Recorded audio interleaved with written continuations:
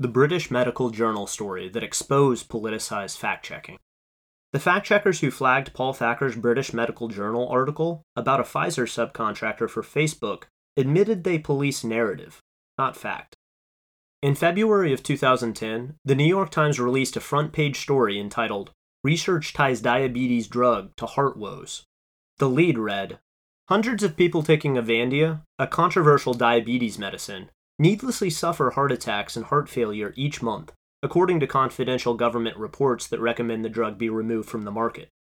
The Times piece quoted an internal FDA report that said the GlaxoSmithKline diabetes drug Avandia, also known as rosiglitazone, was linked to 304 deaths in 2009, adding the conclusion of the two doctors who authored the report.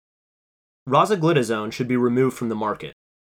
The story was released in advance of a Senate Finance Committee study that produced a series of damning internal documents, including one in which an FDA safety officer expressed concern that Avandia presented such serious cardiovascular risks that the safety of the study itself cannot be assured and is not acceptable. One of the chief investigators on that study was Paul Thacker, at the time a committee aide under Iowa Republican Chuck Grassley. Multi-year document hauls like the Avandia report were Thacker's stock and trade. I first met him around then because his committee frequently dealt with financial crisis issues I covered.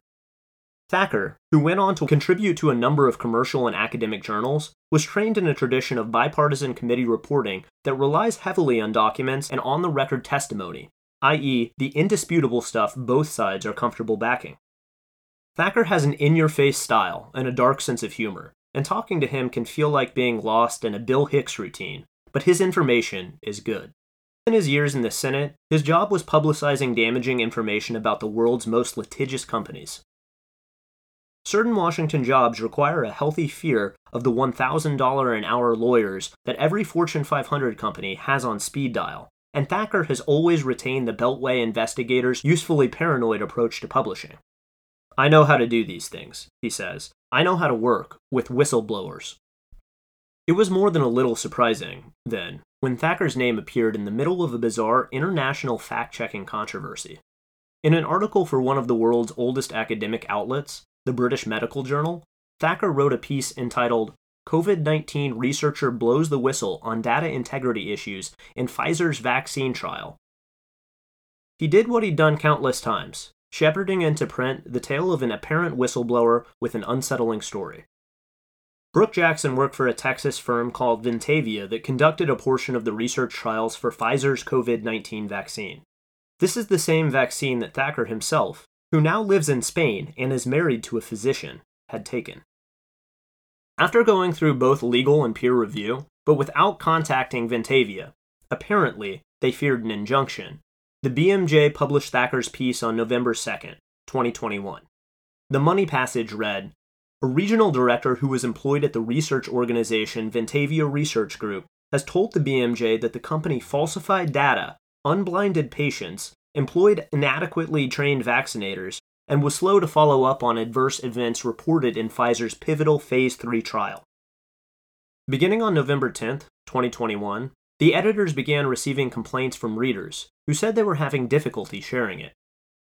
As editors Fiona Godley and Cameron Abbasi later wrote in an open letter to Facebook CEO Mark Zuckerberg, some reported being unable to share it. Many others reported having their posts flagged with a warning about missing context. Independent fact-checkers say this information could mislead people.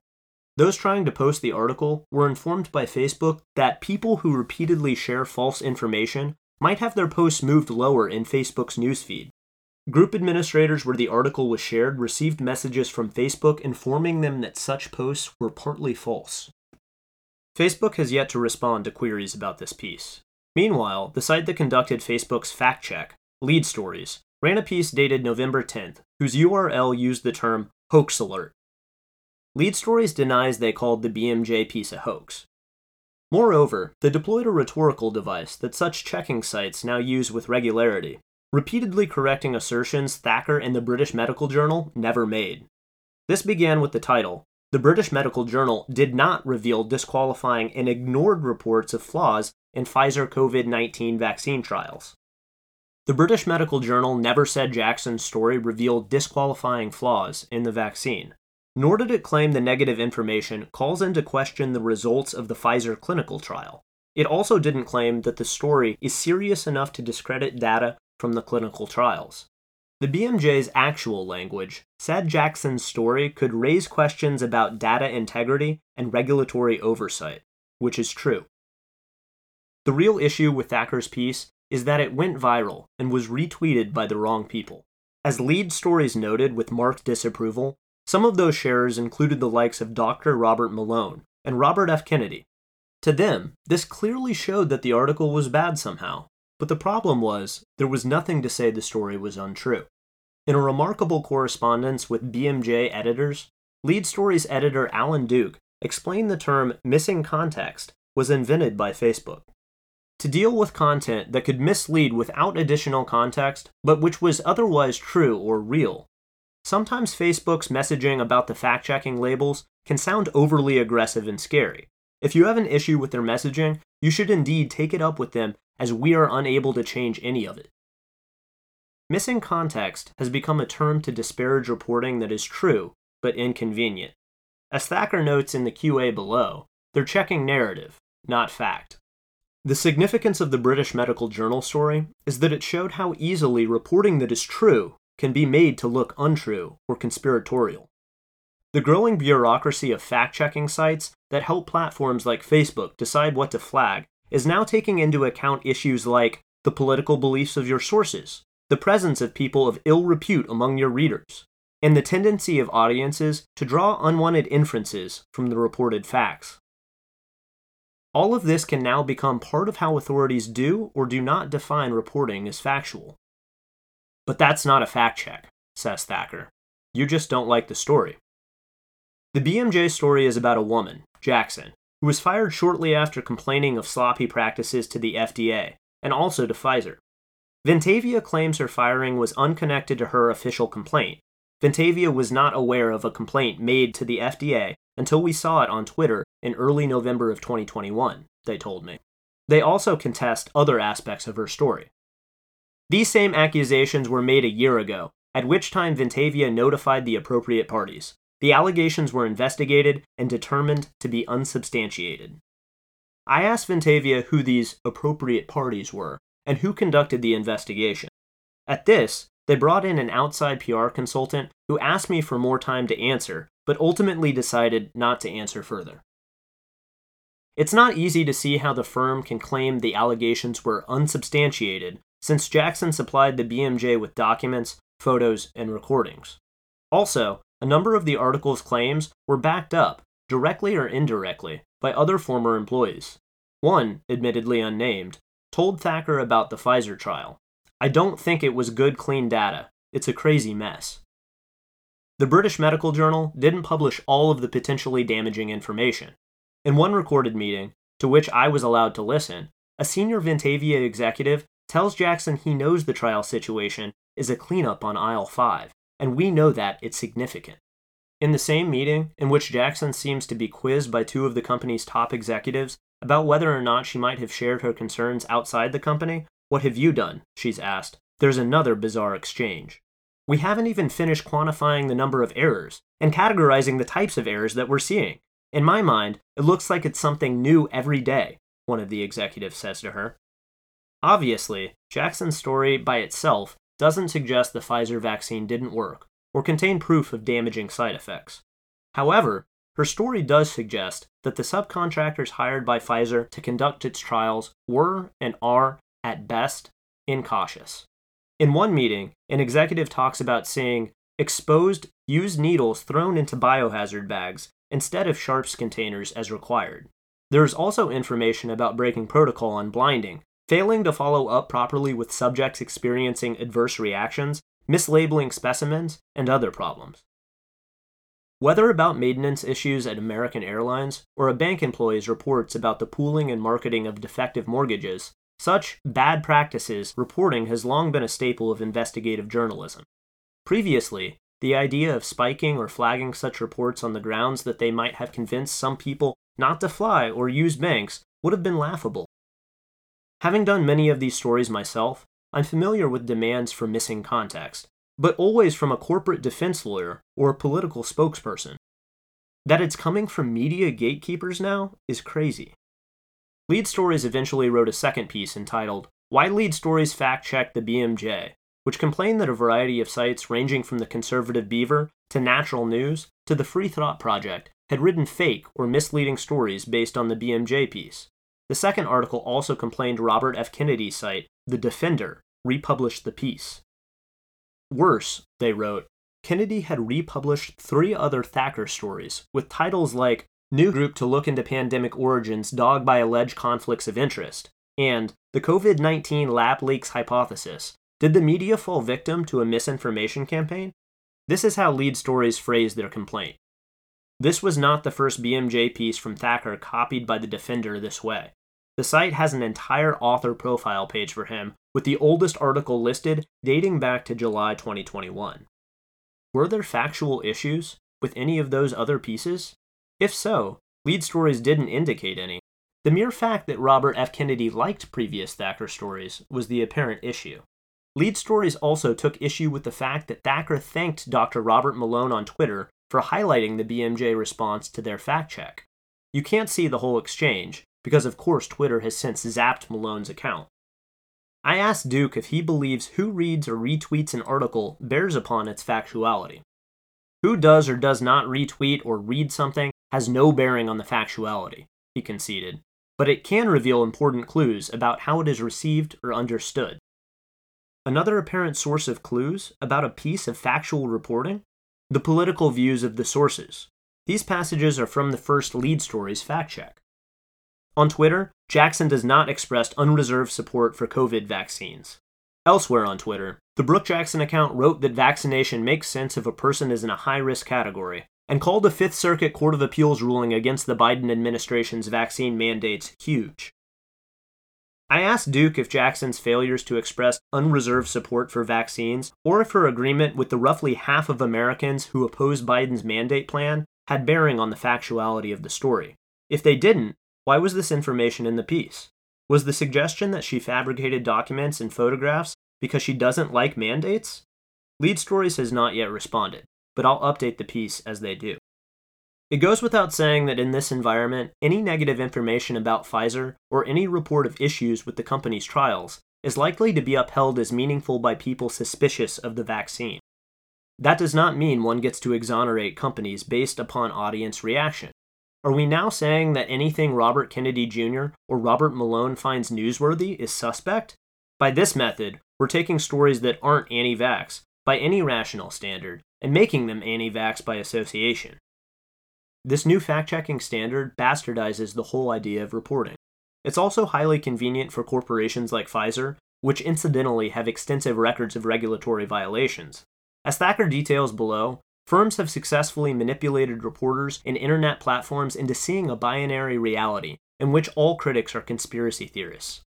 We don't have main and minor points of view anymore, he says. What we have is truth and conspiracy. After the BMJ episode, a missing context flag should be understood for what it is, an intellectual warning label for true but politically troublesome information. Thacker has written for, and been a source for, both conservative and mainstream outlets. A year ago, he was writing an article in the Daily Beast that was widely shared by center-left audiences because it suggested pharma companies had undue influence on Donald Trump's Operation Warp Speed. He now has his own site on Substack, The Disinformation Chronicle, that continues his career-long focus on malfeasance involving companies that produce pharmaceuticals, genetically modified food, and other products. I talked to him about the BMJ mess. Taibbi, how much experience with this type of story do you have? Thacker, I've done investigations for about 15 years involving corruption in science. I did investigations of the pharmaceutical industry for about 3 years in the Senate Finance Committee. These were big investigations. Avandia was the best-selling drug for diabetes on the planet then, a $3 billion a year product. When the final report came out, the Swiss bank UBS said GlaxoSmithKline faced $6 billion in litigation exposure. So I know how to do these things, and I know how to work with whistleblowers. Taibbi is part of the story about how easy it is to get into the business of doing clinical trials, and how little oversight there is in this world. Thacker, there's a lot of money in this type of research. If you can get a doctor to sign on and say that he's going to be the physician for your research company, You can basically start one of these research groups in America. That's how it works. Jackson realizes the place is just kind of a mess. She thinks, I'm going to fix this. But then she realizes also, you're not supposed to say there are problems. But their own internal emails speak to this. One internal email that went out essentially said, we can't keep up. She started taking pictures. One of the things she found was that they were putting sharps in a plastic bag. You're supposed to put them in what's called a sharps container. What the fact-checker sites came back with was, well, that doesn't mean anything about data, which is true, but it tells you something. I worked in a lab before I went into journalism, doing research at Emory University, and I knew how to handle sharps. I looked at it sort of like that old trick that restaurant reviewers will use, checking out the bathroom. If the bathroom is fucking dirty, what do you think the kitchen is like? She got scared and started making recordings. In one, they brought her into a room to counsel her for doing her job and finding problems. In this conversation, one of the guys, he says in the interview, look, we know it's a cleanup on aisle 5, and we know it's significant. He called it a cleanup on aisle 5. Fucking ridiculous. They didn't put that in the BMJ because that's an American saying. So I had it in the story, but they took out the idiom because it's a very American thing.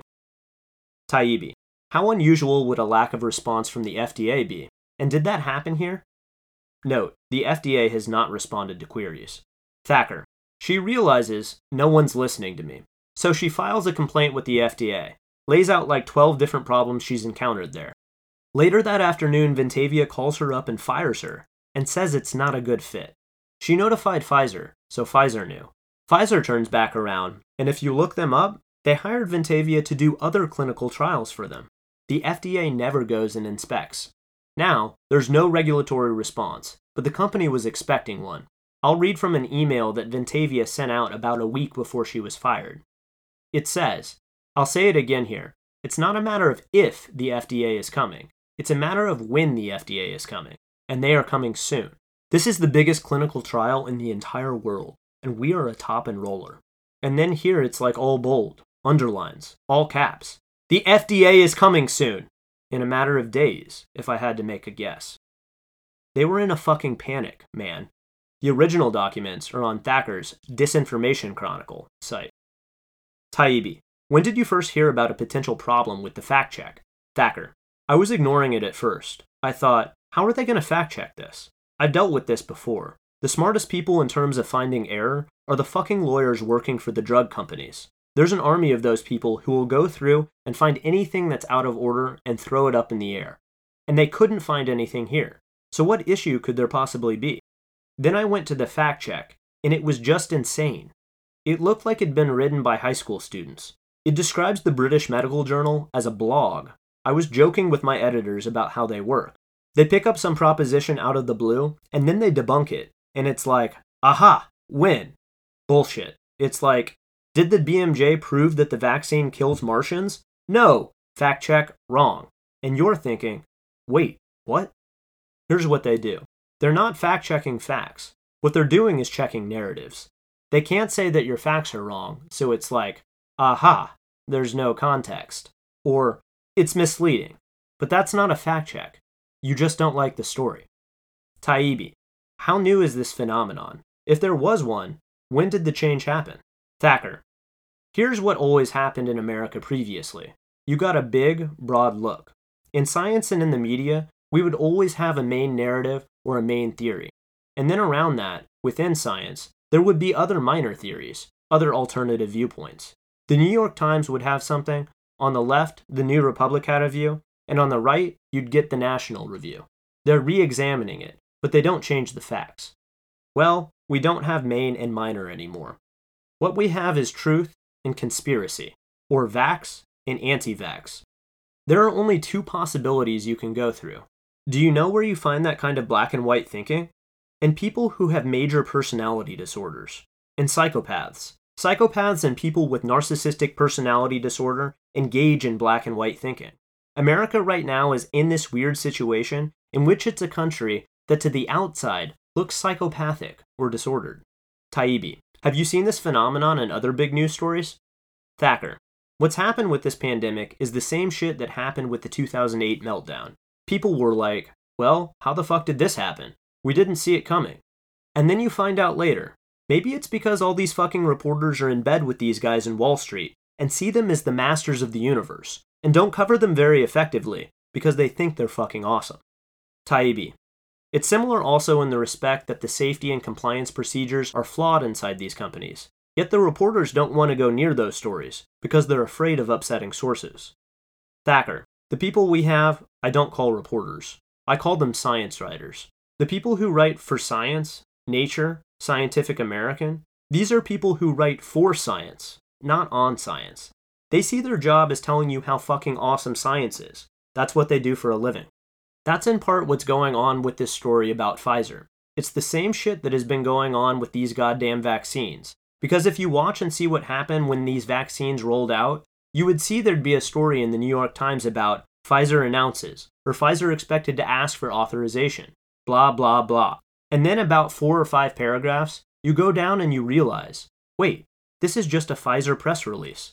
This isn't a study or anything. This is a Pfizer press release. You just reported a fucking press release as a news story. They do press release journalism. You can argue that's good or bad. But what that does, and no one talks about this, is it creates all this social pressure on the FDA for approval. It creates all this expectancy amongst the public that the product is coming. So, by the time you go in front of an FDA panel for authorization, it's already been churned up in the media. They've got a month of positive press. They've been running this game from the beginning. They're just much better at it now. Thank you for listening to the audio version of this article. For more, visit taibbi.substack.com.